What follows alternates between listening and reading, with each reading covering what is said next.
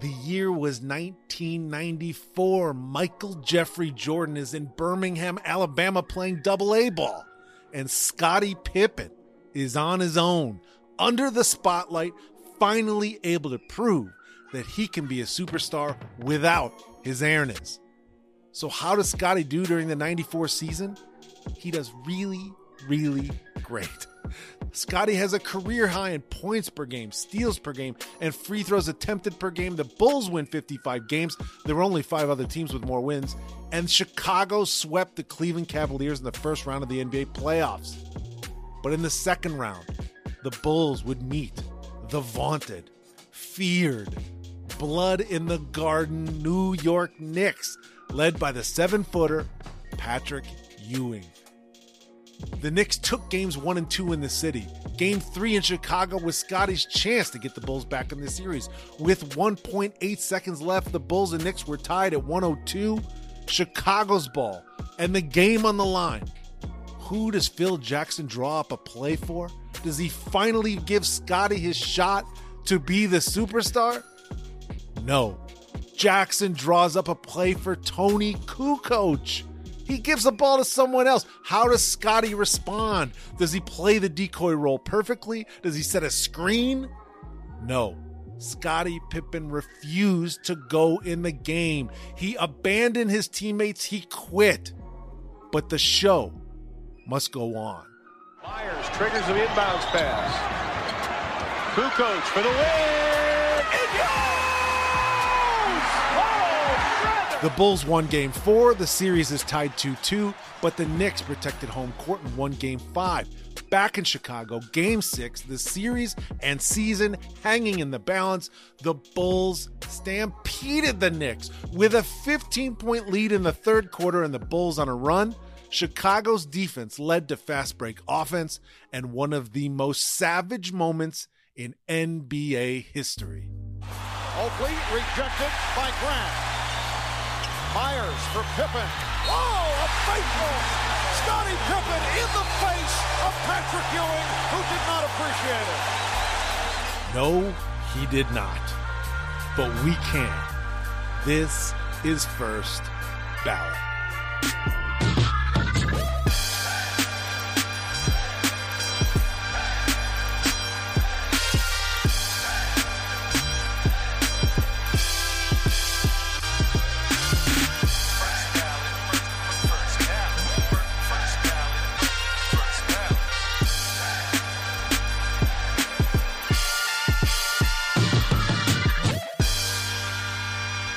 Welcome back to First Ballot, the podcast that celebrates the moments in sports that really matter and inducts them into the First Ballot Hall of Fame. I am your host, Neil, the right-handed Rodney Rogers, the orthodox Rodney Rogers, the SoundCloud Stroll Miles Swift, coming to you live from the Shaquille O'Neal Office Depot, big and tall, executive suite desk chair, and black grain top leather. Today's episode could be sponsored by McDonald's Sprite. My favorite thing about the internet is how we all came together and independently yet uniformly agreed that McDonald's Sprite is electricity. That's so much fun. It really is. That soda has a goddamn bite to it. It's different in the store. I love that we all knew that separately and then came together on the internet and agreed about it as a people. My least favorite thing about the internet is how it can and does ruin countless lives. Bit of a trade-off there. Yes, we enjoy talking about fountain soft drinks at McDonald's, but also social media ruins children. You can easily get specs for a 3D printed ghost gun. And, you know, the internet spreads dangerous ideas unimpeded to billions worldwide. But the Sprite, you know, it's so good. Scottie Pippen's dunk on Patrick Ewing is an all-timer. But is it a First Ballot Hall of Famer? That's what we have to decide today. And here to do it with me is someone I consider a friend. He was the editor-in-chief of the immortal Slam magazine for 10 years. He was the editor of Bleacher Report and head of content at Just Women's Sports. His articles have appeared in the New York Times, the Washington Post, the Wall Street Journal, and the New York Daily News, just to name a few. He also recently appeared in the ESPN 30 for 30 doc, The Greatest Mixtape Ever, on the rise and fall of And One. And now he's working on the Point Forward podcast with Evan Turner and Andre Iguodala. He's a great guy. He's thoughtful and intentional. It's the talented, the legendary Ben Osborne. Ben, thank you for being on the show.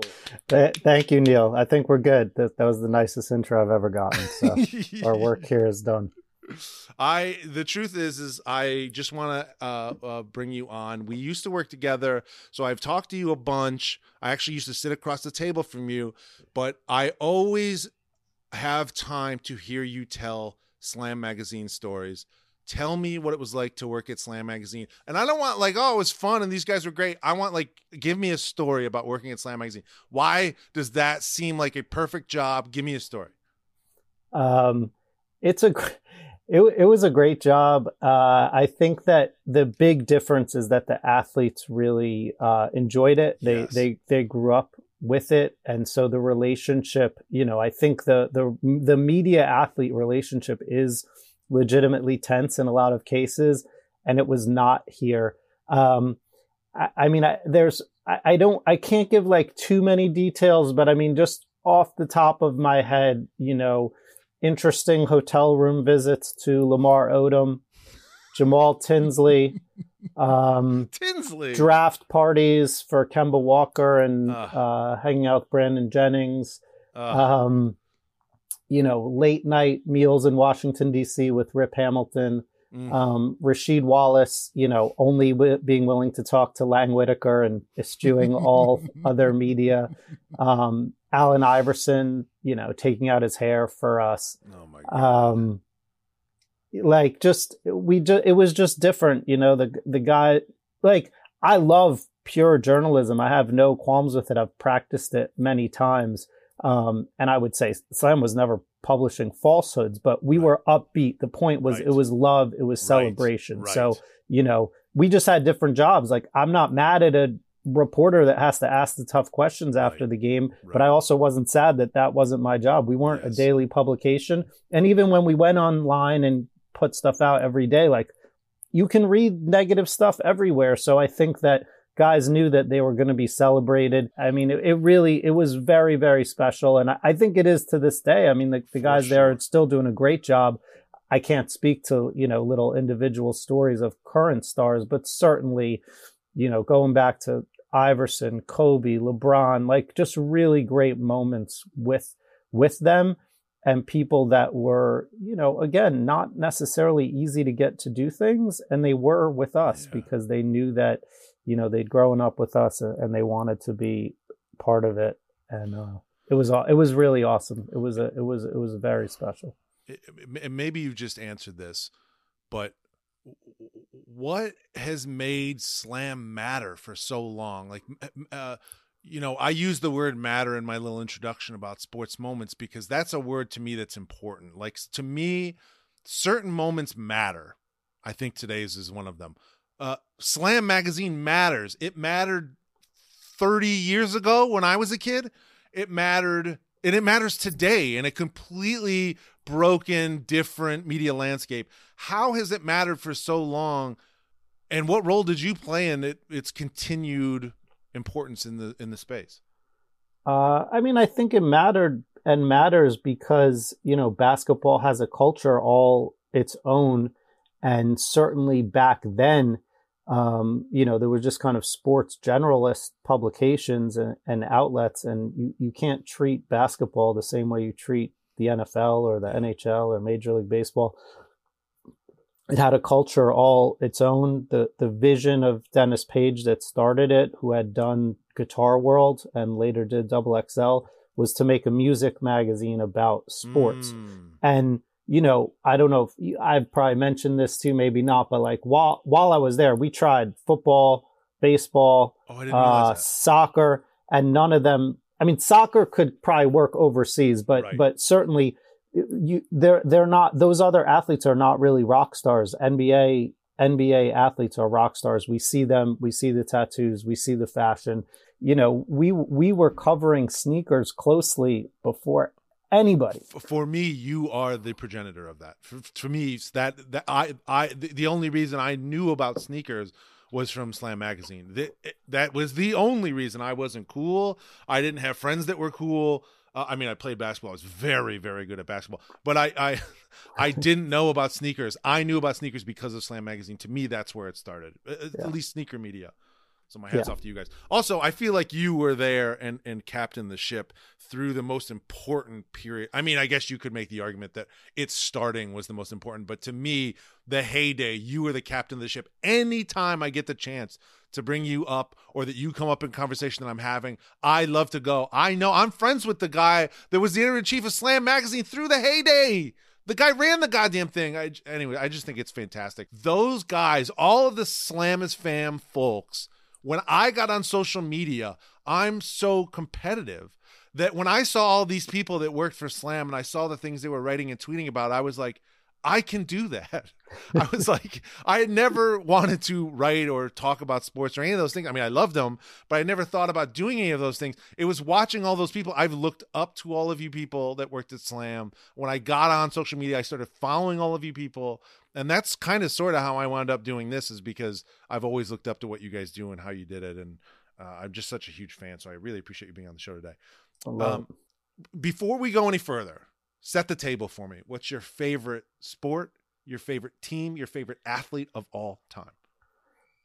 My favorite sport is basketball. I mean, I love a lot of sports. I would put baseball pretty close behind basketball. And I think basketball has always been my favorite for a lot of the reasons we just mentioned, just the personality that shines through, the backstories, where guys have come from. But Neil, my favorite athlete by a million miles, and I've had, Walter Payton, Ricky Henderson, Steve Sachs. Like I've had a lot of favorite guys in other sports, but Mark Jackson is, just on another level, really, really my favorite athlete by a million miles. And because of that, and just the way different players attracted me, like I had years rooting for the Knicks. I had years hating the Knicks. I was a net fan at times because I loved Kenny and Derek, and maybe the Knicks were mistreating Mark.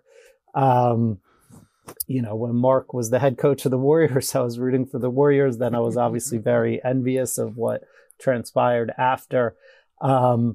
So, Mark number one, and then teams have just been all over the place. Again, there was a Knick era, there was a Net era. Both of my parents are from Chicago. My dad loves the Bulls.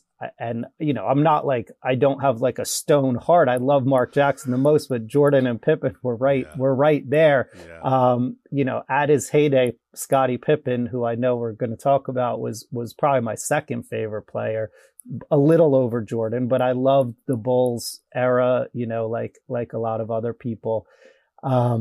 And so, yeah, I've just, again, unlike these other sports where it's I've liked the same team since I was 7 or 8 years old.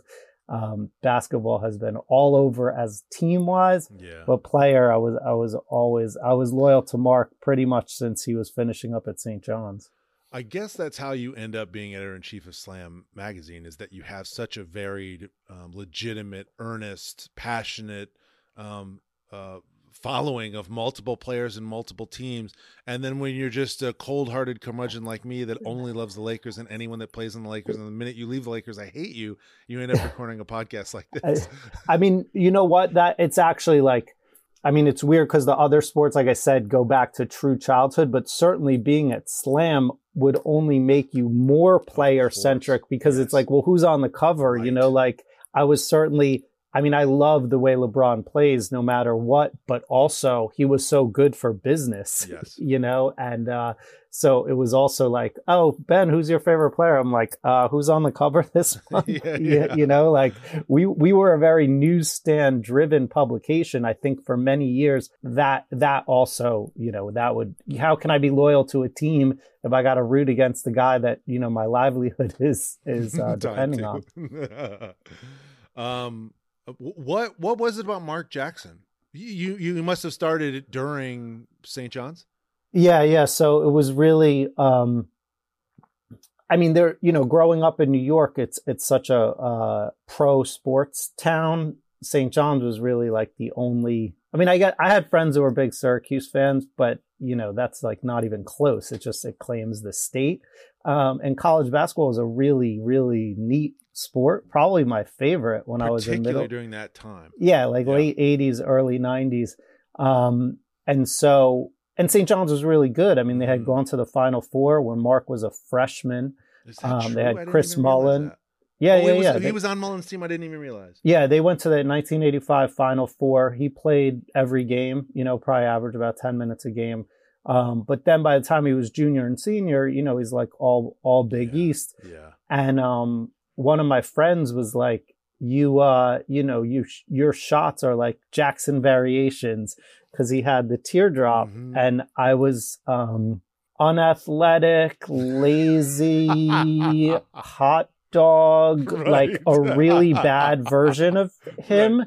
And, I had a coach that would just beg me to like shoot a proper jump shot. And like, I just didn't, and it's funny, like I was a varsity catcher and quarterback. Like I really worked pretty hard at those other sports. It's not that I didn't work hard at basketball, but it was like, I was more concerned about like how it looked than if it was actually efficient. And as you could imagine, that didn't last very long, and it ended up being my worst sport. But like I was being compared to him, right?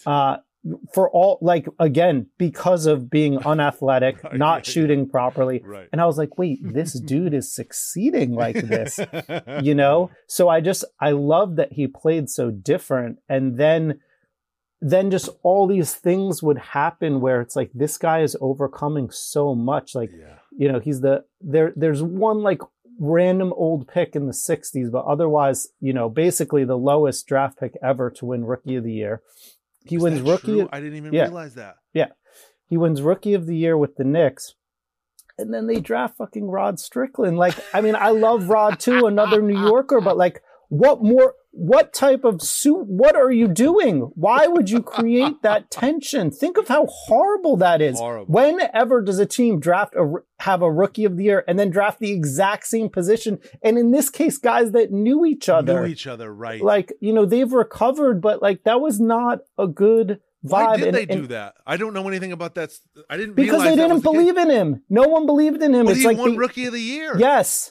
He averaged like 13 and 8, Rick Pitino, 18th pick, I just looked up. But it's like no one believed it was real because he was slow, because he wasn't a great shooter. Right. It's like, this is a mirage. It won't last, right. Then he has even better second season. He makes his one All-Star game. And Neil, by the way, he's doing this with like more flair than, like any option to do a no-look pass, like at the most unnecessary times, like it's like he made up for like what he couldn't do with like the air. He did the airplane and the shimmy. Like, yes. I mean, people hated him because it was just like, they were just like, what? And I loved it. I loved it so, I mean, his passes were really something to behold and so showy. Like, just hold on. Do you have a favorite pass? And I am asking you this. I do want your answer, but I also want you to know this question is about me. But you start. Do you have a favorite pass? Well, yeah, but this is a really deep cut because it's not an assist. It's when, he also, so then years 3 and 4, they like dick him over and they bring in Mo Cheeks and they have him, game 5 against the Celtics. He got no minutes and they did beat them. So like that didn't really help his cause, but he might have caught like 14 DNPs over years 3 and 4. He got suspended for conduct detrimental to the team. It's like, no shit, he was angry. He was an all-star and John McLeod, this clown, has him on the bench. Really absurd. So then year 5, they get Pat Riley in, makes him the starter. And then they draft Greg Anthony. Again, they draft the point guard. So then they ended up, after 1 year of that, they traded him to the Clippers. And his first year with the Clippers, Neil, check the numbers. Like, that was his second best season. I think it was like 14 and 10 playing for Larry Brown. And he did he had a breakaway. And I'm guessing Mark had maybe less than 20 dunks in his career, maybe 12 or so. But he caught one. He bounced it to him. He had a 1-on-0 breakaway, and he did a high bounce pass, caught it and dunked it, which is so dope. Like really, for a guy that could barely dunk to do that in a game. So that's my favorite pass. He also, and this one's really crazy, again, tied to this conversation we're going to have. He caught one on Scottie Pippen once. Did he really? It was off of a jump ball and like a 3/4 court jump ball, like at the opposite thing. And he had a breakaway, and it wasn't like Pippen wasn't under the basket, but Pippen was like trying to time it because he was sure he'd be able to get him. Yeah. And Mark got it. So his very few dunks stand out. The passes, I mean, there was a lot to Ewing, like a lot of over the shoulder. Okay, no, you just did the one. It's against the Jazz. Jazz, that's exactly right. Yeah. That pass changed my life. It's not my favorite pass of all time, but that is without question in my top 10 favorite passes. And when I saw that as a kid, it changed my life. That little over the shoulder behind his neck to Pat on the baseline, who just absolutely crushes the ball. I loved that pass as a kid. Yeah. No, that's like the obvious one, but that's the one of his that's like kind of famous. But he had some like between the legs joints, and I mean, just there's just times where like he does the lookaways when it's so unnecessary. I really feel like, I ask a lot of questions about on this show. What's your favorite? What's the best? And it spans everything: athletes, teams, fast food, drinks, beverages, all that stuff. Because to me, that stuff defines who you are. Nothing defines someone more than liking someone like Mark Jackson. It's so specific. It says a lot about you. It says that you're a team player. It says that you like making other people look good. I really appreciate that about you. It's a great answer. I knew you loved Mark Jackson. I wanted to bring him up. I had no idea I'd be stirring up a hornet's nest. No, but what's really special, and like, I mean, I was very professional over my years. I mean, I got to meet Jordan, Kobe, LeBron, all of them, and I never asked for anything, always very composed. But Mark, God bless Tony Gervino, like my first feature on Slam, they gave me a Mark Jackson assignment, and I went out to Indiana and I interviewed him, did not betray anything. But once that story came out and I brought it to him at a Knick game, I was like, Mark, I got to tell you something. And, he loved it. I mean, he was popular, but like, there's not many, he wasn't too many people's favorite player. Right. So, and then I had and have email addresses that include the phrase Mark Jacks fan, which he knows. And then, I went from like a little writer to a person of like mild prominence in the industry. So, whatever. We've just, a friend is a slightly strong word, but we are very friendly, go back and forth on Twitter and Instagram. We text each other, like, that's amazing. So, and again, it's like, if he was Jordan or LeBron, like who would have time for all that? But like, he can probably count on, two hands how many people, like he's literally their number one favorite player. And it's like, I invented that when I got authority. It's like, this is since I was 13 years old. So, awesome. It's pretty sweet, to like, to this day. And I like to shout it. There's lots of social media does lend itself to like, who's your favorite player? What's your favorite moment? And so I just tag him whenever I can. Oh, that's the best. He's the best. That's fantastic. What a great player. Ben, let's dive into our moment. We have to decide whether Pippen on Ewing, a moment you chose. I believe I've seen you post on Twitter that is your favorite dunk. Can I say that? Is that true? Yes, absolutely. Here we go. We're going to decide whether this goes into the first ballot Hall of Fame. I'm telling you, you've got a road to hoe here. This is not going to be a walk in the park. I've got some tough questions coming up.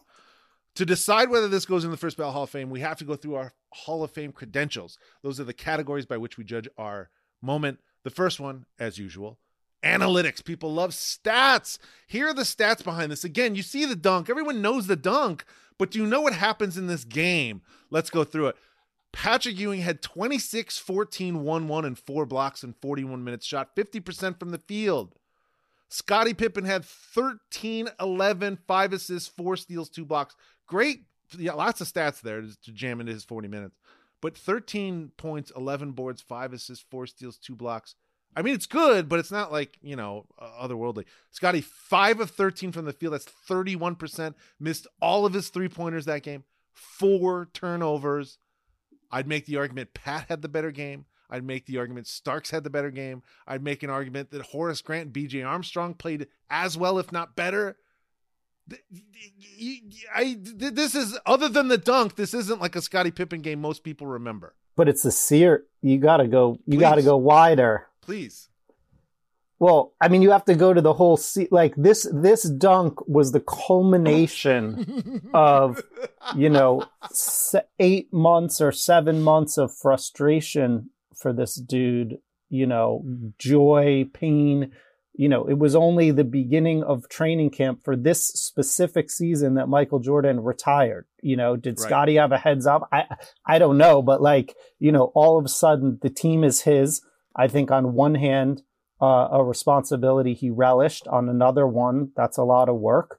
They had a great season, Neil. They were almost as good as the season before. That's Michael Jordan retired. They barely skipped a beat. Okay. Amazing. And as we were just talking about Mark Jackson, he had been traded from the Knicks to the Clippers. So me personally, I was like, fuck the Knicks and let me go back to supporting the dynasty, make my father happy. Right. So just me personally, I was all in on the Bulls and very bitter towards the Knicks. Right.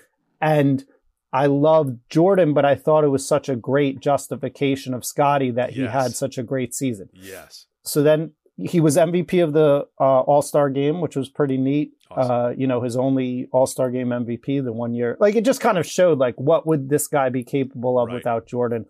He showed it during the regular season. They win the first round matchup. They get to the second round against the Knicks, who are certainly the favorite without Jordan. Jordan kept knocking him out of the playoffs. And the Knicks win games 1 and 2.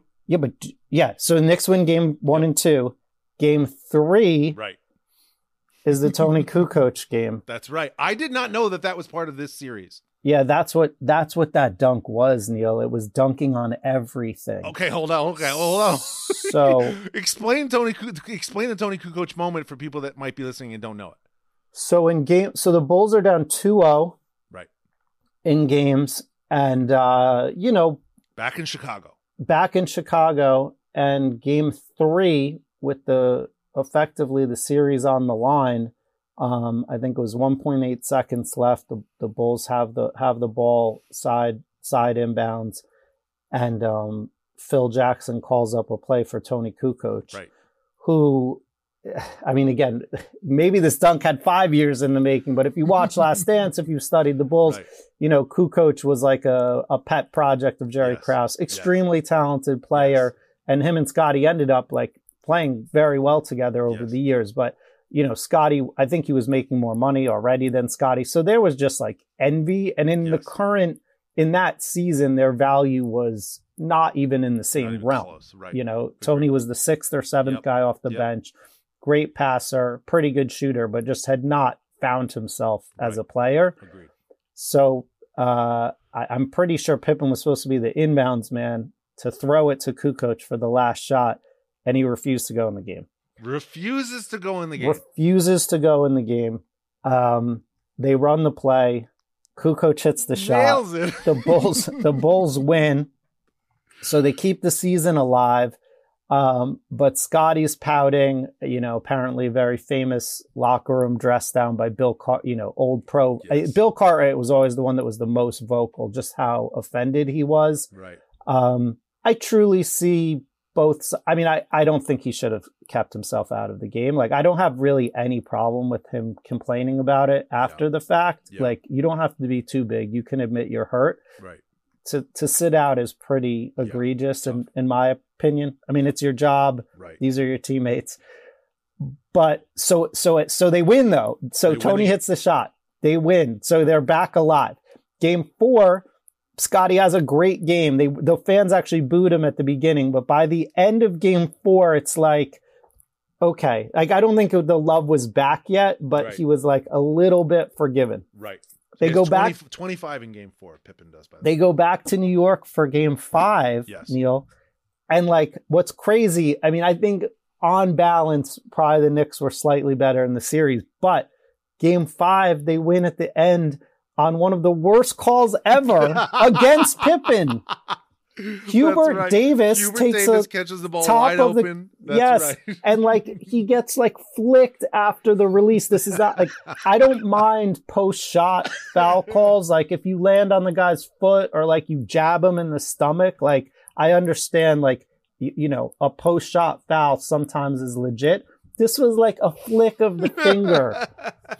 Hugh Hollins and Hubert Davis made the free throw. So the Bulls lose like really on some bullshit. So ultimately they kind of should have been up 3-2, yes. But whatever. Maybe you say, you know, Kukoc was lucky to make it. So they go back home down 3-2, fighting for their lives at the end of this, not only emotional season, but this crazy series already that has had the Kukoc incident, the Hugh Hollins call, and, you know, so Scotty gets this opportunity late in the game. And so that's what I'm saying. Like it's a beautiful, beautiful dunk on an elite shot blocker, you know, on its own. Again, it's maybe not quite Vince Carter on Frederick Weiss, but it's one of the best in-game dunks, regardless of context. But for me, it was the emotion. Like that's what people that are just tuning in now, like, again, I hope you give it lots of your votes just on the strength of the dunk, but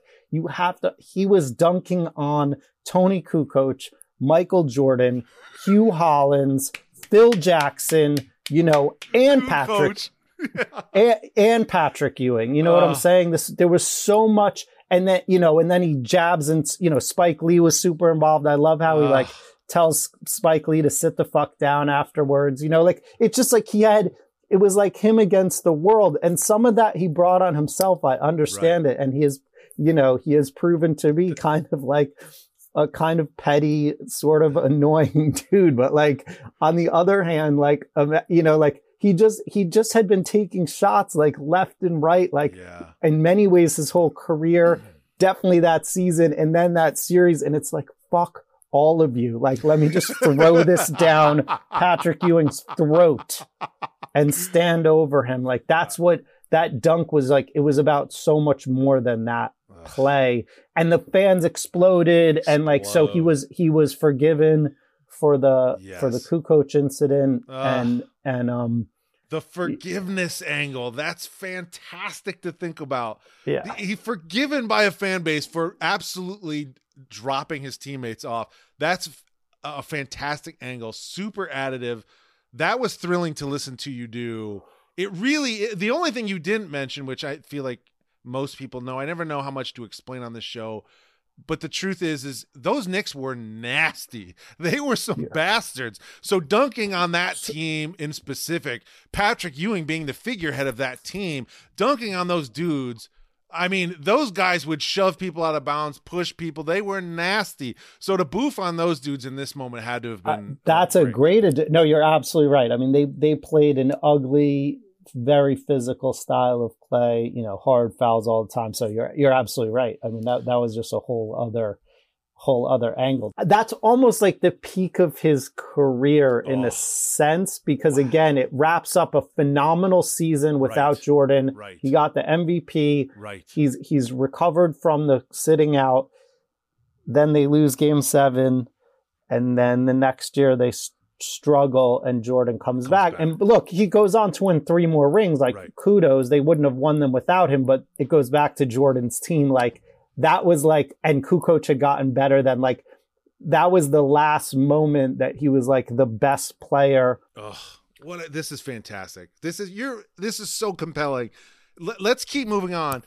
Other stats to consider. You know, I look at his game 6 and go, you know, great dunk, great moment. Stats. Let's look at his game 7. Game 7, 8 of 22 from the field, 36%. Game 7, 1 for 6 from 3. 20 points for the game, but he did have 16 big boards, 5 assists, a steal, and a block. Regular season, that season, his stats, 49% from the field, 32 from 3, 8.7 rebounds, 5.6 assists, 2.9 steals, 0.8 blocks, and 3.2 turnovers. His postseason that year, 43%, down 6%, 26% from 3, down 6%, 8.3 rebounds, down a half a board, 4.6 assists, down a full assist a game, 2.4 steals, down a half steal every game, 0.7 blocks, down a tick, and 3.7 turnovers, more turnovers.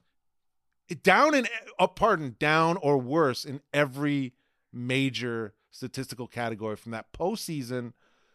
In this Knicks series, Pippen had fewer points per game than the regular season.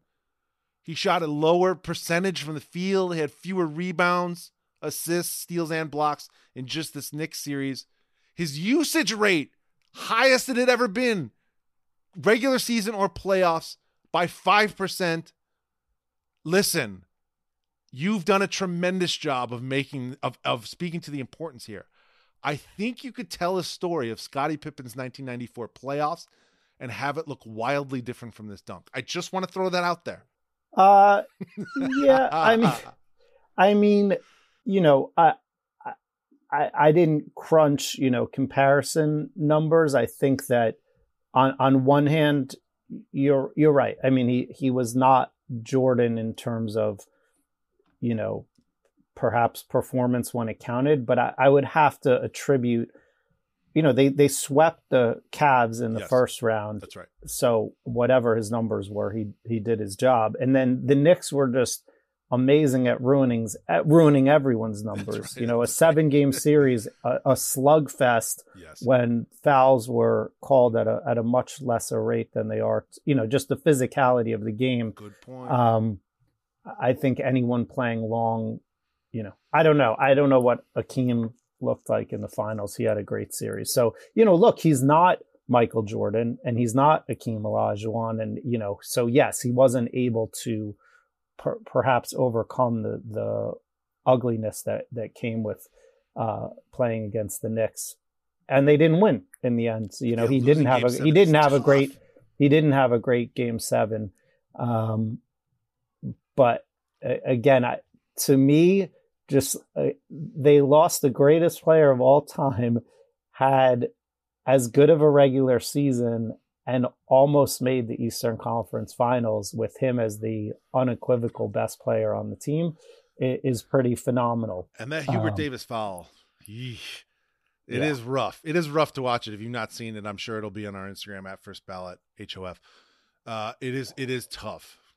It is tough, that foul call. So yeah, you're right. Maybe they making the finals with the Bulls without Jordan would have been amazing. Yeah. We got to move on. Our next credential is the eye test. Ben, as you've watched this dunk, what do you see in this moment that might add to its greatness and get it in the First Ballot Hall of Fame?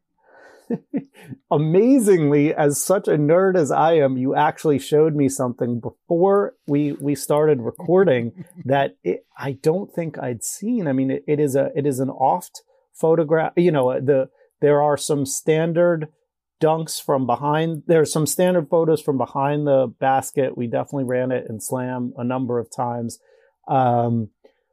where, you know, he's elevated over Ewing, but you just showed me one that I guess ran in the Chicago Tribune from the other end, that I really hope people look at on Instagram, where Ewing's leg is like, I mean, Patrick Ewing was 7 feet 280, 7'1", like a legendary shot blocker. And that's what he got famous for, at Georgetown. I understand he got dunked on too. Jordan got him a couple times. You know, he was fearless, to his credit. Like, he was not afraid to get dunked on. So it's not like, oh my God, Pippen dunked on Ewing, that alone.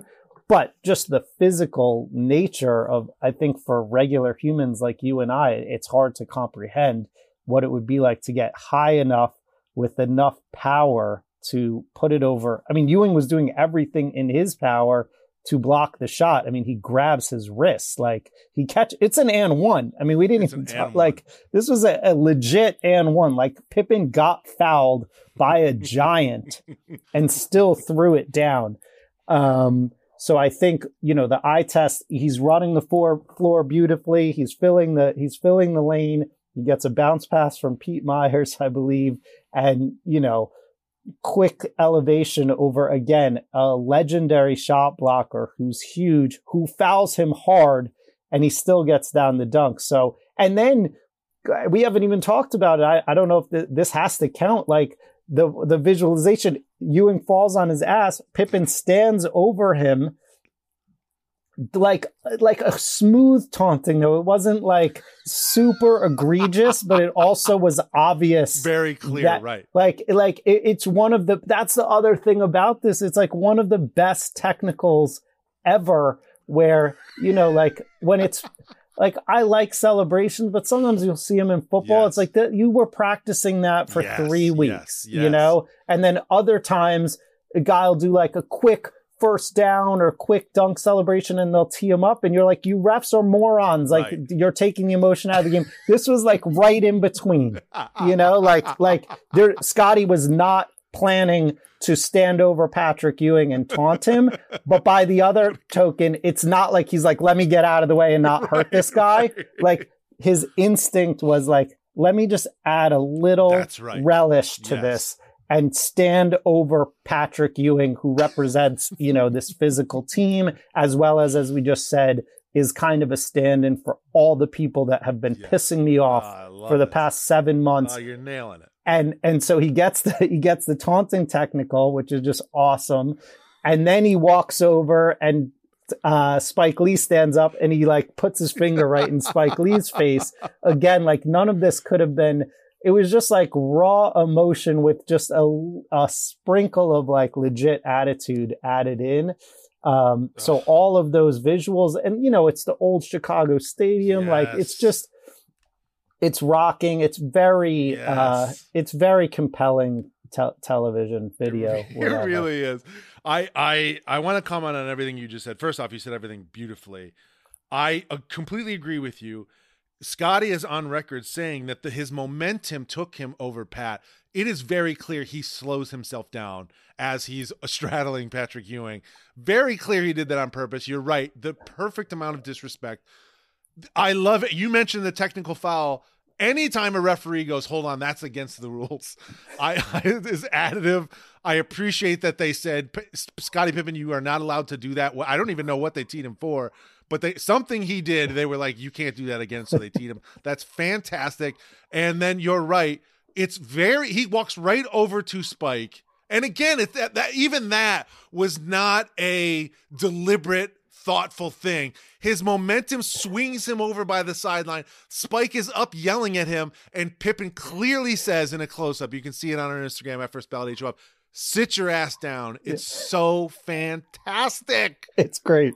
It's so good. It's great. So good. Think about like, Spike is one of my favorite filmmakers, and I'm sure if you're a Knicks fan, like it's cute that he's a fan, but like I'm sure Scottie Pippen did not give a fuck about Spike Lee, and I'm sure he's like, you are so annoying. Yes. You are so annoying. So it's such a pure.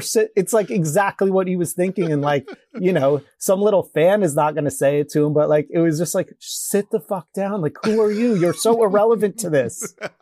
Why do I have to see you in this moment of glory? Sit down.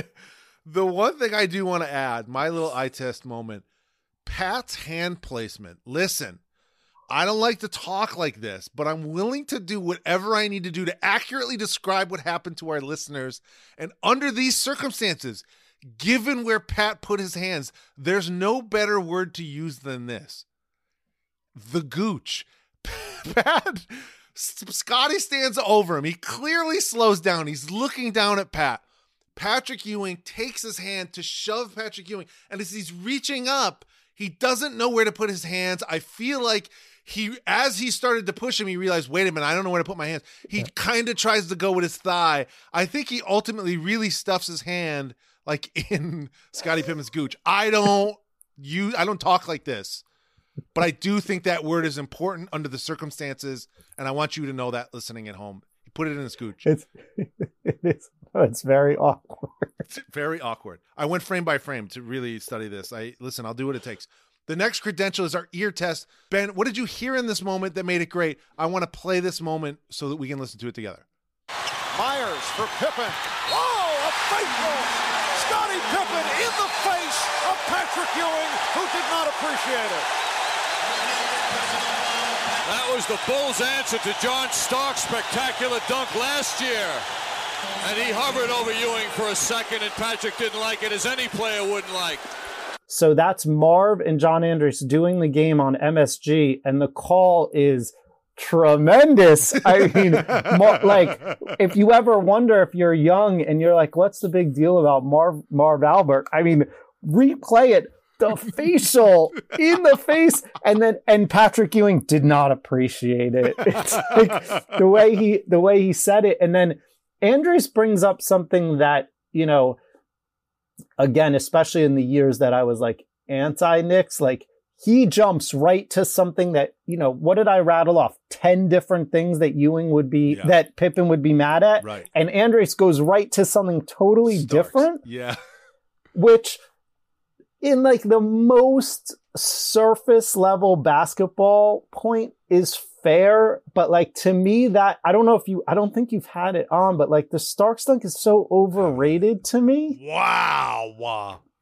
Well, first off, like rewatch it. Like the guys are kind of to the side. It's not for sure. There's no and one. Like there's three dudes like in the play, yes. But he's not. Jordan had one on Ewing in that, I believe, in that same. I can't remember what year, but Jordan has one on Ewing where he goes baseline in the playoffs, and it's on Ewing. Pippen is on Ewing. Yes. John Starks like dunks with his left hand. He's kind of like turning away. You know what I'm saying? It's not like if it was his right hand. I mean, it's very athletic, but like he's basically shying away from the guys, and they're like late to get over. So the quote unquote dunk is not on anyone.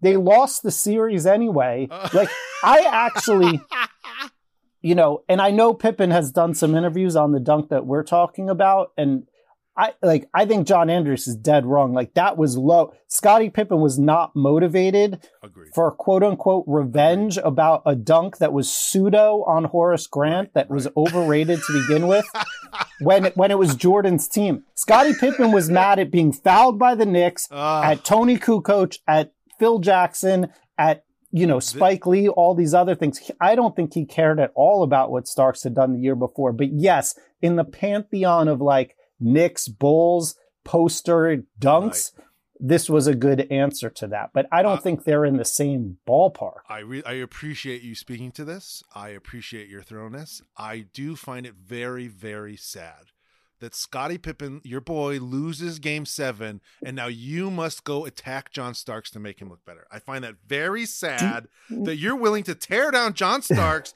and his greatest moment, all to make your boy look better. It's disgusting. I think if you asked, obviously, Knicks fans, like, it's so pathetic. Like, the Knicks franchise is so pitiful that's like one of their greatest moments.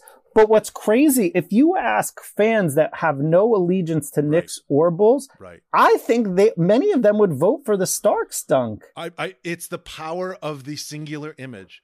And you mentioned the photo from this. Scott Strazzanti took it, worked for the Tribune. It will be on the Instagram. There's an image. The images of this dunk, the Pippen on Ewing, phenomenal. That singular image of Starks with Pippen, Grant, and Jordan in the shot. It's propaganda. That dunk, you remember it so fondly, and everybody loves it because of that singular image. Everybody just remembers it. It's really what this podcast is about. It's reconnecting those images, those moments back to the context. Are they truly great? It's what we're here to decide. Yeah, but what I heard and was just, you know, the explosion, and then Marv just doing an absolute perfect job of really great. Of replaying it. Just the Ewing did not appreciate is hysterical. Really great. The one thing that stands out to me that I don't hear in this moment, hoop sounds. I love hoop sounds. There's no hoop sounds in this. I don't think there's a mic. Maybe there's not a mic on hoops at this time. But I really feel like you miss out on the power of this because there's no hoop sound. Very disappointing. There's no hoop sound. You watch like there's a lot of people compare like that Kawhi dunk on Maxi Kleber to this Pippen dunk. That tremendous hoop sound, I feel like that carries that Kawhi dunk. Stromile Swift, my favorite hoop sound of all time. That Stromile Swift two-hander on the Bulls. Yeah. Oh my God, it sounds like he broke a goddamn spring in that breakaway hoop. Phenomenal. No hoop sounds in this. That's disappointing. The other thing I wanted to mention, Chris Mott, I follow Reed Jack on Twitter. Jack, I think his name is Silverstein, talented writer. He posted about Chris Mott. He was the Bulls ball boy at the time in a shot of Pippen standing over Ewing. The only other person in the frame that plays is Chris Mott. He's standing at the basketball stanchion. Do you know this story, Ben? No. Chris Mott tweeted, public tweet. He's since deleted it, but it's been captured by the Ball is Life folks. Chris Mott tweeted to someone, but do you know what he said to Ewing? And the person responds, nah, man, what did he say? And Chris Mott, who again he's in the photo, he's at the stanchion. He's coming out to wipe down the space where Patrick Ewing has fallen. Chris Mott says that Scottie Pippen told Patrick Ewing, eat D's nuts. And he wrote, I was the ball boy under the basket. Like, he's claiming that that's real. I've reached out to Chris Mott for comment. If he replies, we'll air it right now. If he doesn't, Chris Mott, you are my sworn enemy forever. Because, Pippen says he just said, excuse me, right? Yes, but listen, we have a third person account here. The ball boy, who, by the way, was a big Pippen guy. Pippen talks about Chris Mott on Oprah. These guys are connected. Reed Jack has all of it. You can Google or search on Reed Jack on Twitter. Chris Mott says that Pip told him eat D's nuts. It's just amazing. The thing I always think about, and you really see it in that Scott Strazzanti photo, how long Patrick Ewing's arms and legs are and how splayed out, the way he falls, it's really just clumsy and powerful. And the stand-up, if he said eat these nuts and then he goes over and tells Spike to sit your ass down. I mean, this is so rich. All right, we got to keep moving here. The next category, the next credential, you mad. Rob, play my camera on clip here. You mad. Thank you so much. Was anybody mad about this moment? Yes, of course someone was mad. Patrick Ewing was mad, but so was Spike Lee. This is audio. Apparently Spike was mic'd. Of course he was. This aired during Winning Time, the 30 for 30 doc, Winning Time about the Knicks and the Pacers. Let's listen to it.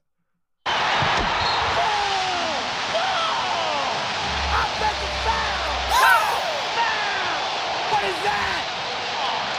You walk like a mouse. That is audio of Spike during the Scottie Pippen dunk. Let's listen to it again.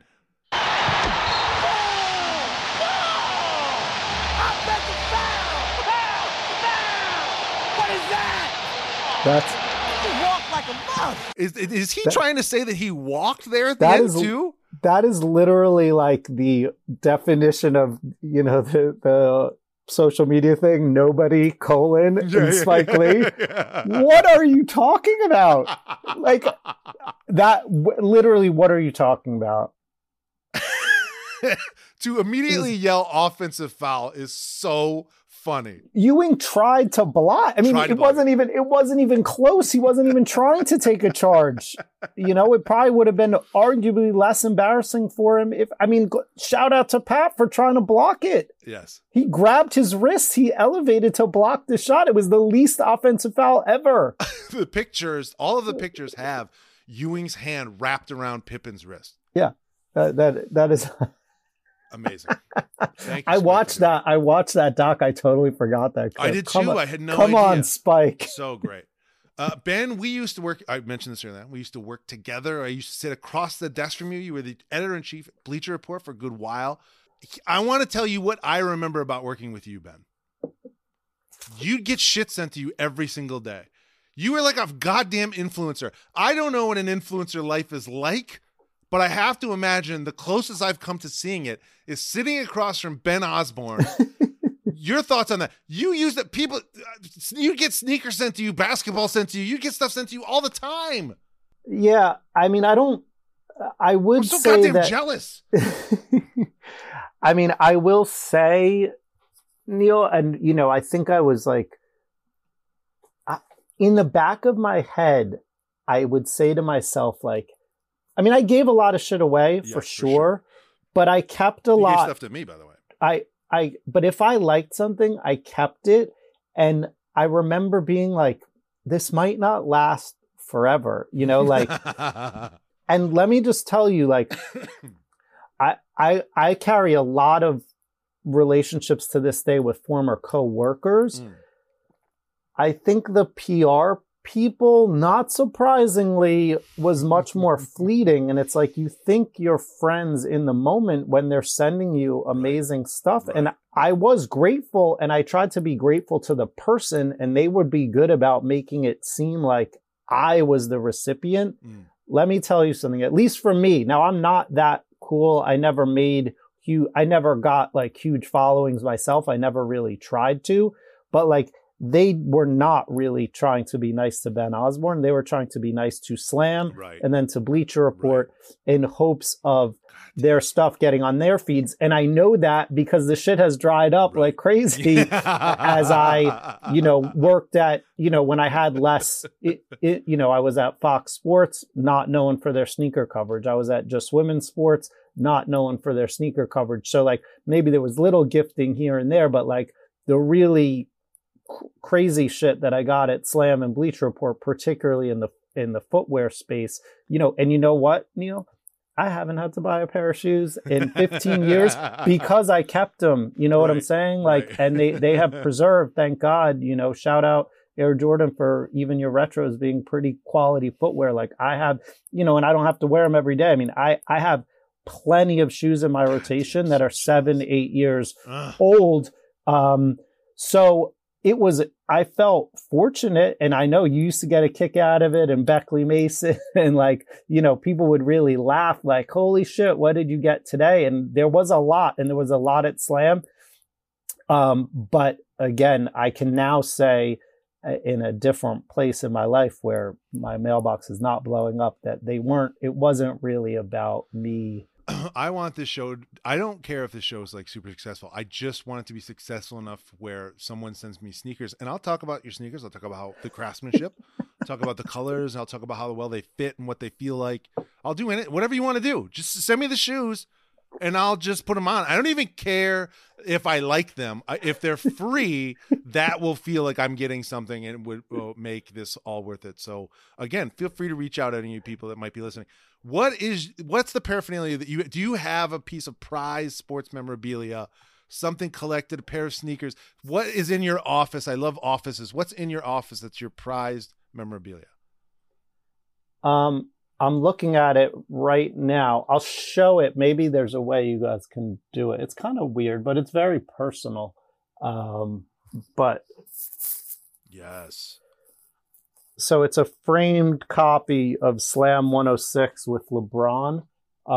It was given to me by like two of my best friends as like a congratulations for becoming editor-in-chief. And it's the first issue that's my first issue as editor-in-chief. Oh, and it's a great cover. The second you see the cover, you'll be like, oh, that one. Yes. It's interesting. I mean, it's known, but it's not like, it's kind of like the Pippen dunk where I would say the average Slam, like it's not on a lot of people's favorite Slam cover list. I don't really know. I mean, people hate on LeBron in general. But it's my favorite. We made him the NBA logo, and this was like January 2007. He hadn't even been to the finals yet. Like, it was like, he was a big name, but like no one was trying to hear he was better than Kobe or in any type of mix for GOAT. So for us, that was like really a statement that we were saying he should be the new NBA logo. And he gave us a ton of time. That's awesome. Trying to pose and get like he was game for it. And it just speaks to like the access we had, the chances guys were willing to take with us, the stake, the takes that we were, the statements we were willing to make. And it happened to be the first issue I was in charge. And I went on to have more, I'm the longest tenured editor ever. Amazing. And it all started with that. So, and the fact that like personal friends that have nothing to do with the industry, that don't work near it, just knew how much it meant to me. So it was like, it combines like personal with professional. And, I recently moved from my upstairs office to the basement, so I haven't rehung it. But if we had done anything like in the heart of the pandemic, that was like my right behind the thing. So that one means a lot awesome. to me. I mean, What a I have great lots answer. of like tickets and random shit, but that really speaks to a moment in time that I always want to remember. A great answer. Thank you for sharing that. The next credentials are test of time. That's when we compare this moment, this Pippen dunk on Ewing, against other dunks like it. We are tearing through the disrespectful dunks on this show, and for good reason. This is the podcast, the Hall of Fame for audacious dunks. I'm going to throw out a couple. I'm just going to mention them. Yep. You tell me, I want your response. Let me ask you one question, Neil. Yeah. Now, I probably think that this is better than all of them, and I'll be very honest, but like, is only one, I mean, more than one dunk is going to get in the Hall of Fame. There's more than one home run hitter. There's more than one three-point shooter. That's what we're deciding is how many, quote, disrespectful dunks are we going to put in? Does it devalue the ones in if you continue putting in disrespectful dunks? Like, am I going to put Kawhi on Maxi Kleber in someday? No. This is what we're deciding here. So we're going to look at the ones that we've already had episodes on and discuss. Sean Kemp smashing on Alton Lister, a phenomenal celebration. Yeah, also a playoff game. Yeah, a playoff series the Sonics would go on to win. The Lister Blister. A great call from Kevin Calabro. Yeah. Shaq dunking on Chris Dudley, shoving him out of bounds. That's Lakers Knicks, NBC, middle of a Sunday. That's Chris Dudley picking up the ball, throwing it, and hitting Shaq in the ass. Chris Dudley, also I like to mention, is married to Chris Dudley. Chris Dudley's wife is also named Chris Dudley. It's spelled the same way, Chris. I heard your bit on that. I mean, that one's great for the Chris Dudley mocking, but like, how is Shaq? I mean, if we want to go on and just talk about his numbers or his, somehow probably being underrated, I'm here for that. But how is any Shaq dunk? I mean, he was the biggest guy. Like, it's not. Yeah, but the power of it all. If Pippen, that would be like if Pippins was on, Greg Anthony or something. Like, it's not.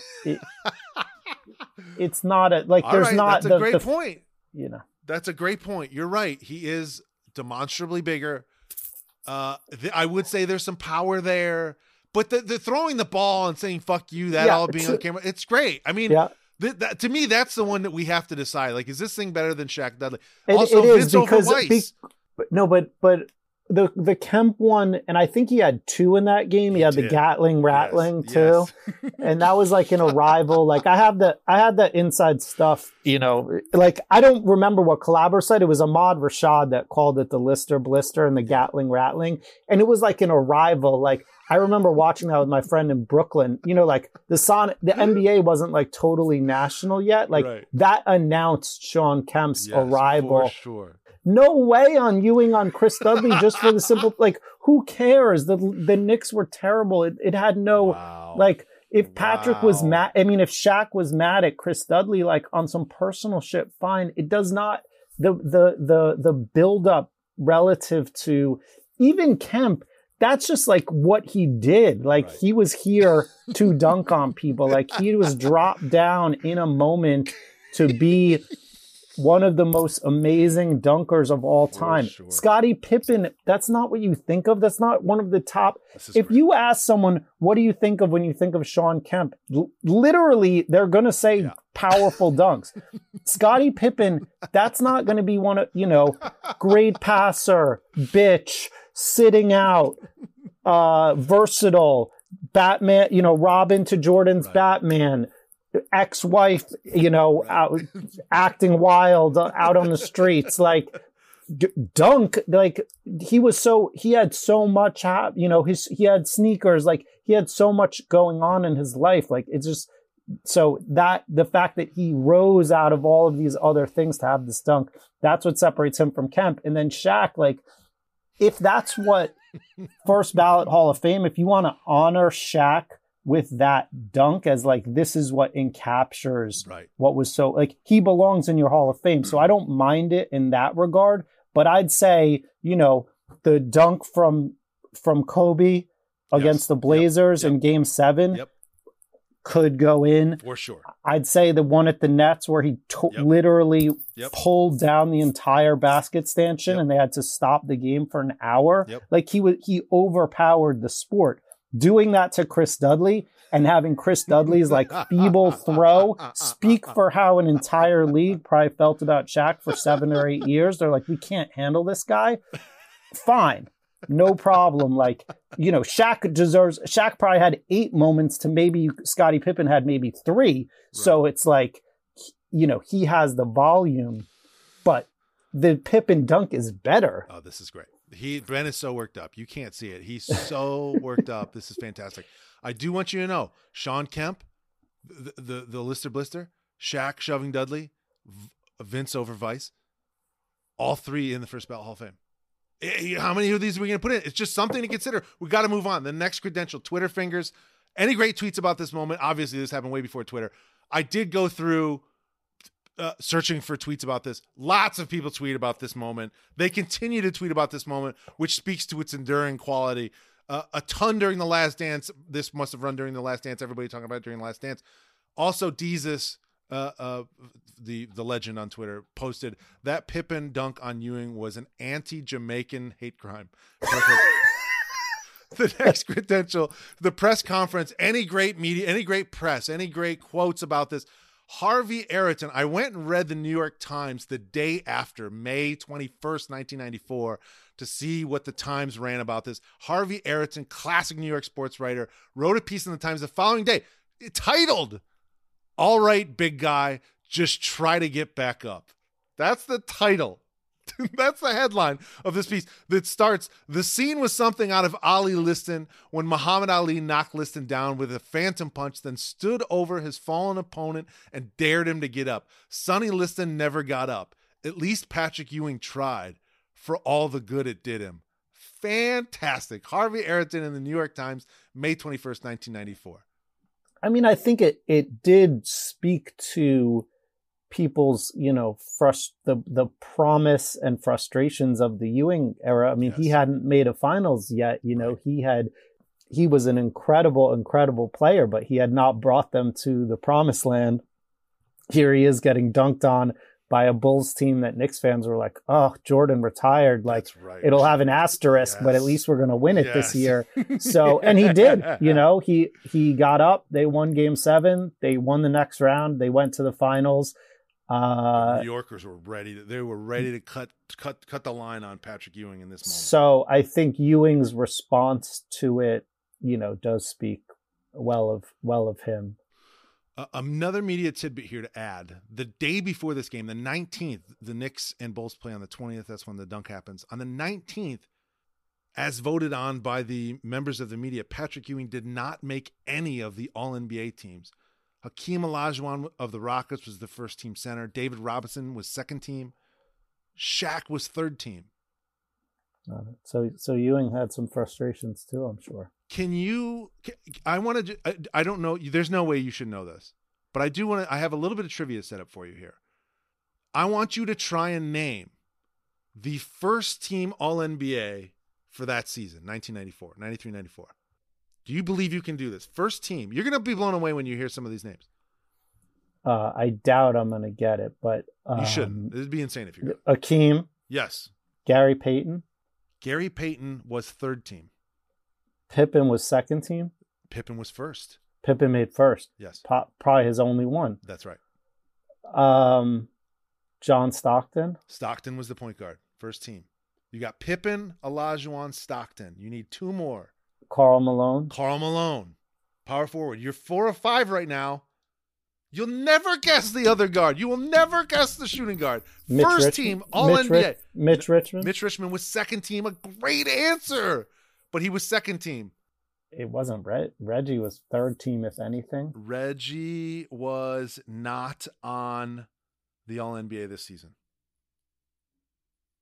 I'm going to go through the third team. Mark Price, point guard, third team All-NBA this season. Mark Price, Gary Payton, Derek Coleman, DC. Nice. Dominique Wilkins. I can't even believe that's real. 94. Shaq, third team center. Second team, Robinson, the Admiral. Sean Kemp. Charles Barkley, Mitch Richmond, and Kevin Johnson. Wait, and now did Penny Hardaway? No. No. Scottie Pippen, Dream, the Mailman, John Stockton, the shooting guard. Are you ready to quit? I mean, you're never going to get this. You won't believe this. I can't even believe this. I will, and I'm embarrassed that I don't know it. The shooting guard, first team All-NBA, 1994, Latrell Sprewell. Wow. Can you believe that answer? Is that the year he played 45 minutes a game? I mean, it must be. Let me look. What is, hold on. Spree. Yes, 43 minutes per game. You're exactly right. 21 points a game, almost 5 rebounds, 2 assists, a block, shot 43% from the field, 36% from 3. Latrell Sprewell was a first-team All-NBA guard. Jordan leaves and Latrell Sprewell is your first-team All-NBA 2 guard? Fantastic. That's amazing. That's incredible. That also made me go deep into the MVP voting for that season. Dream was first. Hakeem won the MVP that season. Yeah. Robinson was second. Pippen was third. Yeah, good for Pippen. Shaq, Ewing was 5. Peyton, Kemp, and Malone tied for 7th. Mark Price was tied for 9th. Can you guess who was tied for 11th? All right. I don't even know how to do this. I'm just so fascinated by these answers. Tied for 11th place MVP voting this season was Kevin Johnson. We heard him on the All-NBA team. Latrell Sprewell, first team All-NBA guy. John Stockton, first team All-NBA. Dominique Wilkins made All-NBA. Here are some of the other guys that tied for 11th place. All MVP votes in 94. You're never going to believe this. Mookie Blaylock. Dennis Rodman. And the last one, I want you to throw out a random NBA player that you think maybe got a tied for 11th place in the NBA MVP award voting in 1994. Just do me a favor and throw out some random player that you think maybe got some votes. Brad Daugherty. No. Great answer, though. I love Brad Daugherty. What a passer. Tied for 11th. He played for the Atlanta Hawks. Kevin Willis? Kevin Willis! Kevin Willis! I can't believe that's the answer. Kevin Willis played 36 minutes a game, 19 points a game, 12 boards. Great season. Yeah. Kevin Willis, those little T-Rex arms. He was all muscular. Fantastic. I can't believe those are real. It also I'm sorry. I've got one more stat. Scottie Pippen had 2.9 steals per game that season. It was actually 2.93 steals per game. That seemed excessively high, and it made me wonder how many players have had more steals per game than that in a full season. Ben, there are 8 guys who have had more than 2.93 steals per game in one full season, minimum 65 games. Ben. That's amazing. Amazing. Can you name 2 of the guys that you think had a higher steals per game average across the season, 65 games? Is Peyton not one of them? Gary Payton is not one of them.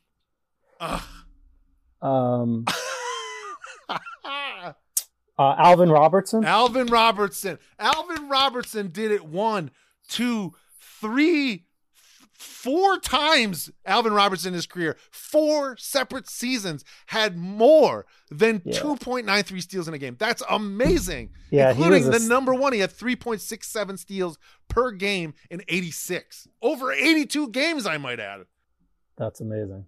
Did Stockton ever do it? Great. Yeah. Stockton, another one. Right. The other guys, Don Buse, never heard of him. Michael Ray Richardson did it twice. Sugar. Oh, I was a big Michael Ray Richardson. I was gonna say I don't know anything. I don't know much about. If you had said to me, "What do you know about Michael Ray Richardson?" I go, his nickname. I've seen him play, but I didn't know he was such a fantastic. I was on the bus. I was on the in 5th and 6th grade. I had to take a bus to school, and I was on the bus, and they would play like the news radio over it, and they announced that he'd been suspended from the NBA. Wow. And I was crushed. He was literally banned from the league. Yes. And he was one of my favorites, number 20. He was really, really good net. And he spelled Michael, very special way. So.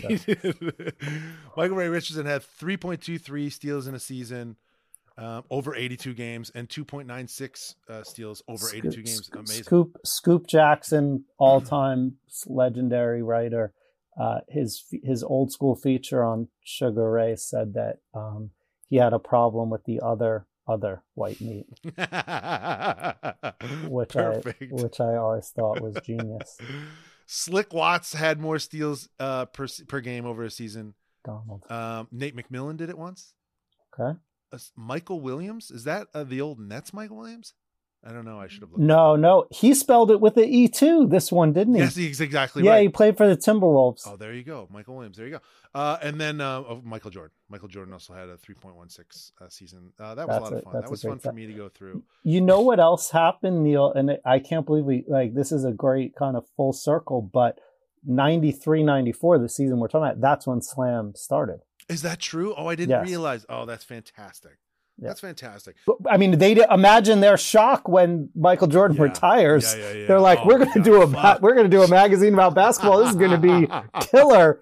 And then the most famous player in the world promptly retires. That's amazing. So they go with really Larry Johnson on cover one. Oh, right. That's a perfect story, because I look at Larry Johnson being cover one and go, what a specific, the specificity of that makes me go, well, now I like this magazine because they're different. They go, but you're right. It's because Jordan walks away. Never thought about that. That's fantastic. Ben, while we're talking about Throwback NBA, I've constructed a little game. I'm challenging you to play it. It's called NBA Nicknames. I'm going to give you a player. You have to tell me the nickname. You can ask for what team they played on, similar to a definition in the spelling bee. If you get 4 out of 5 correct, you win the prize. If I can stump you, I win the prize. Are you ready? Yes. Here we go. You have to tell me the nickname for Greg Anderson. Cadillac. Okay. Greg Cadillac Anderson. All right, next one. Vernell Coles. Bimbo. Oh, Virginia Tech. And Cadillac Anderson went to Alabama, I'm pretty sure. These are going to get more difficult here. Here we go. Okay. Armand Gilliam. The Hammer. Oh. Armand with a O and then became with an E and UNLV. He's waltzing through this game right now. Here's where we get difficult. This is my favorite NBA nickname because I've never heard it in my life. And if you know it, I'll be very impressed. Ricky Pierce. I've never heard this. I only saw it on Wikipedia or something, and I was like, "Is this real?" But it's all over the internet. Maybe just because it proliferated. Great shooter with the Bucks. Don't remember the college, which I'm ashamed at, and I don't know what his nickname was. Oh, it's great. All right, now this is going to set up. This is going to be the last one. It's going to come down to. Are you going to tell me Ricky's? Yes. Ricky Pierce nickname, Big Paper Daddy. That's all over the internet? I swear to you. Okay. That feels like some people today love it.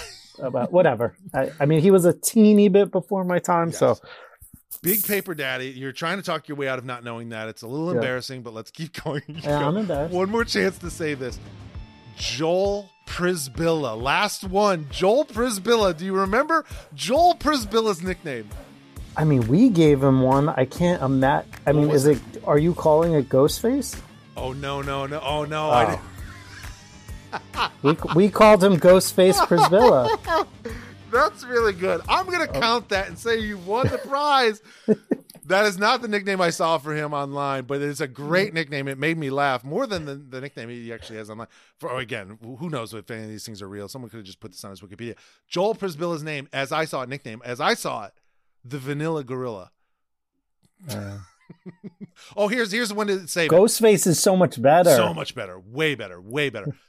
Here's another one to save this. Corliss Williamson.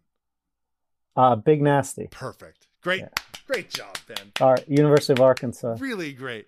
The next credentials are X Factor. Everyone knows what an X Factor is. What is an X Factor that makes this moment great? I think it's the Scott Strazzanti picture that Ben mentioned earlier on. It is breathtaking again on the Instagram. It's truly phenomenal. The silhouette is amazing. The silhouette of this dunk got used in a pair of Nike Up-Tempos. It got put on the sort of the insert on the heel. Phenomenal. Do you have an X factor for this game? No, I mean, I think the photo is that, and then it's all the things that had happened. You know, it's the Kukoc sitting out, and it's the Hugh Hollins foul. It's hard to call Spike an X factor because it became so prominent, but there was just so many wrinkles to it. Pat being a stand-in for Kukoc and for Phil Jackson is so much fun to think about. Yeah. I want to throw another one at you. Did you know that this was the last game at Chicago Stadium? Oh my God. They closed the doors after this season. That's a huge X factor. Huge. So this was one of the last baskets scored there. Yes. They had the biggest last, but this is the last great moment in Chicago Stadium history. That's incredible. They had that, they did have that like charity game, I think, when Mike kissed the floor, maybe in October of before the next season. What a great pull. I thought it was maybe one more year. That's amazing. I totally forgot that. That's absolutely incredible. It's really good. It's additive here. Ben, we have to keep going. The next credential is the voting committee. That's when we go out to you, the listeners. We get a third opinion on whether this moment should make the First Ballot Hall of Fame. Who do we go to today? Who weighs in today? Scott Strazzanti, the legendary photographer who took a picture of this moment. Let's hear what Scott has to say. Does Scottie Pippen's dunk over Patrick Ewing belong in the First Ballot Hall of Fame? Absolutely. I began my photo career in the late 1980s in my hometown of Chicago and had the luck and joy to follow along as the Bulls went on their championship run. You know, many of the great moments that I photographed and witnessed in those years revolved around Michael Jordan. There was the shrug in the 1992 NBA Finals, the flu game. There was the underhanded arm-switching shot, against the Lakers. There was the final shot in the sixth championship over Utah. But the singular, most outstanding play throughout that Bulls run that I photographed was Scottie Pippen's dunk over Patrick Ewing in the 1994 Eastern Conference semifinals.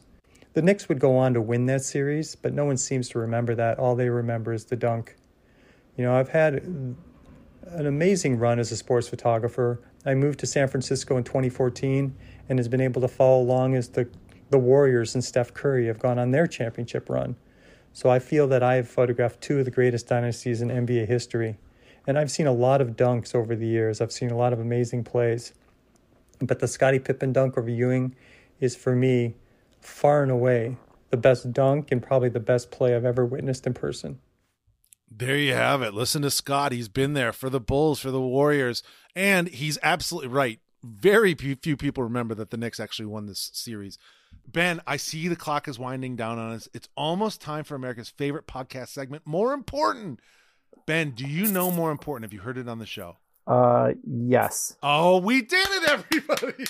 We finally have someone who knows the segment. Well, the trick's on you, Ben, because I decided long ago that the first time someone did know this More Important segment, I'm going to ask you a tough question, but instead of cutting you off this time, Ben Osborne, you do have to answer this question. Are you ready for More Important?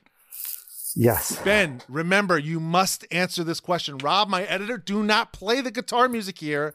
Ben must answer this question. Ben, what are your opinions on clickbait journalism, the gotcha questions, the leading headlines, the hot take culture, the anything for a click mentality that's strangling not just sports writing, but all writing today? How do we get back to substance? And what role did you play in getting us to this point? Oof. Oh, I'm so sorry, Ben. Nobody cares about all that shit. It's time for something more important. I'm about to ask you questions that are way more important than any of the bullshit we've been discussing previously, and your answer to these questions will define who and what you are. Ben Osborne, noted journalist and online basketball pioneer. Are you ready for More Important? Here we go. The guitar music's playing. There's like a timer. It's counting us down. Let's just go with it. Who has the best looking shot of all time? And I do have a follow-up. Who has the best looking shot of all time? Stephen Curry. You can't say Steph Curry. That's the follow-up. You can't say Steph Curry. I mean, this is a weird one, but I love Chris Mullins. It's beautiful. There's something about left-handers. Yeah, but a lot of them are so janky. He had like a dope. I'll say Chris Mullins then. Great answer. I'm going to go Dale Ellis, but this isn't about me. Ben, next question. Who do you believe? I was thinking of Dale Ellis when you're talking about Ricky Pierce. Very, right. Similar players and era. Ben, who do you believe is the best sixth man of all time? No, I'll say Vinny Johnson. The microwave. Business, I grew up with Vinny. Great answer. Ben, I know you like prize fighting. Who's your favorite boxer of all time? Sweet Pea Whitaker. Oh, what a great answer. Pernell Whitaker, a phenomenal boxer. Floyd before Floyd. You grew up in New York City. You grew up in the New York area. What did you steal as a kid? I know you had to steal something when you were younger. What did you steal? You came to New York. You stole something. What did you steal? Baseball card. There we go.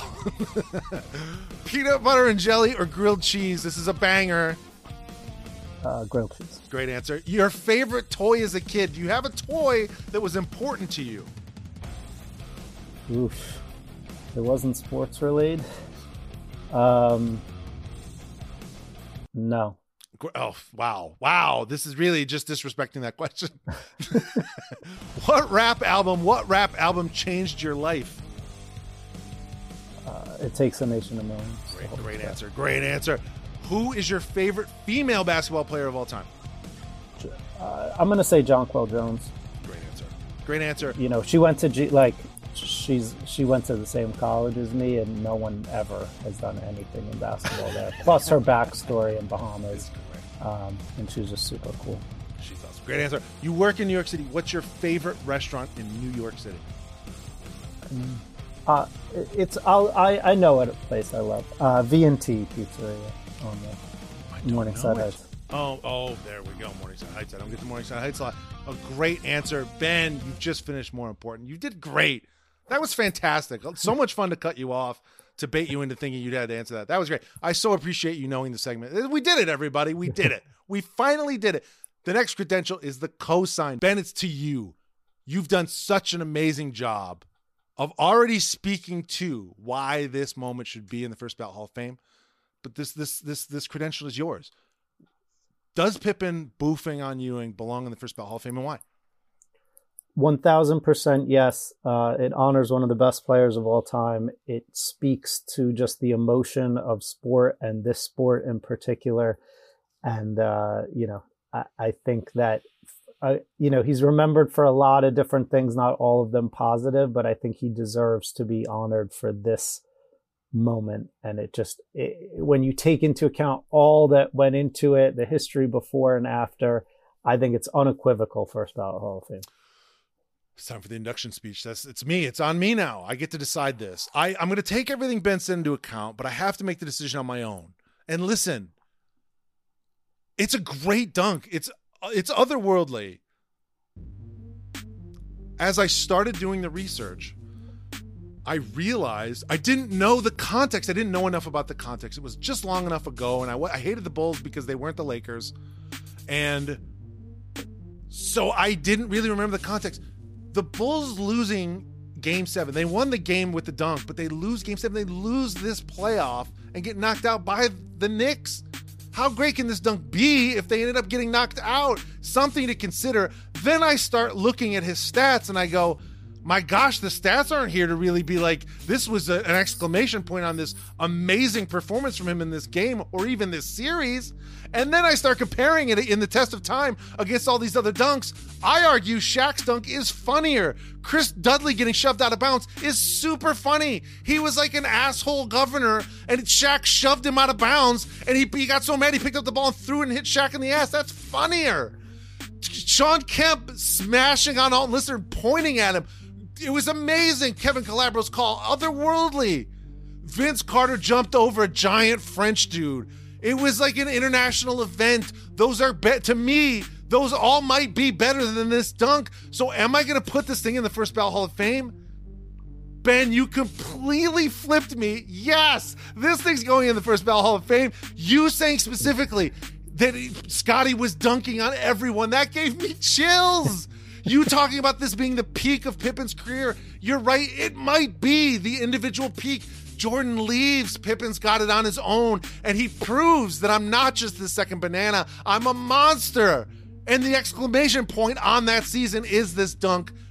Congratulations, Scottie Pippen. But more importantly, congratulations to Ben Osborne. This moment is in the First Ballot Hall of Fame. Woo! You made me sweat there.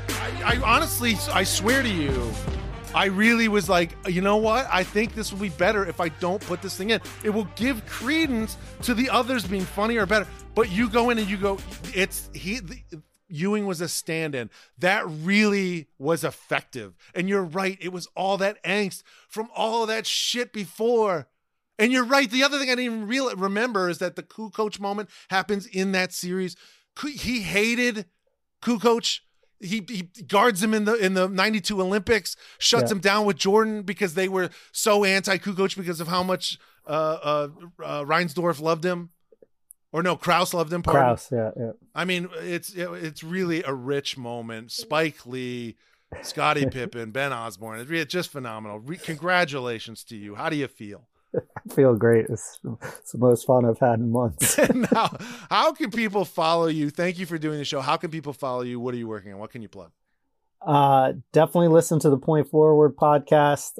Evan Turner, Andre Iguodala. We hit some great topics there and have some great guests. My Twitter, for as long as that crazy platform exists, is bosborne17. Also Instagram.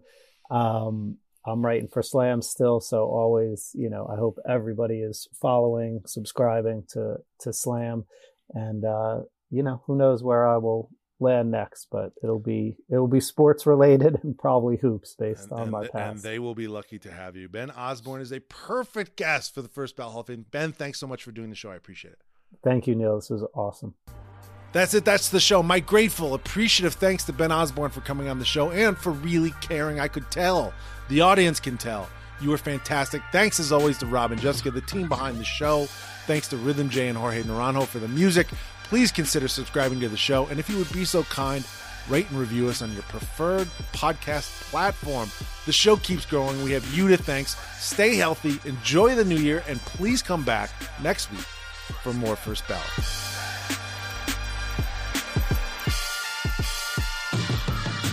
Put it in a scooch.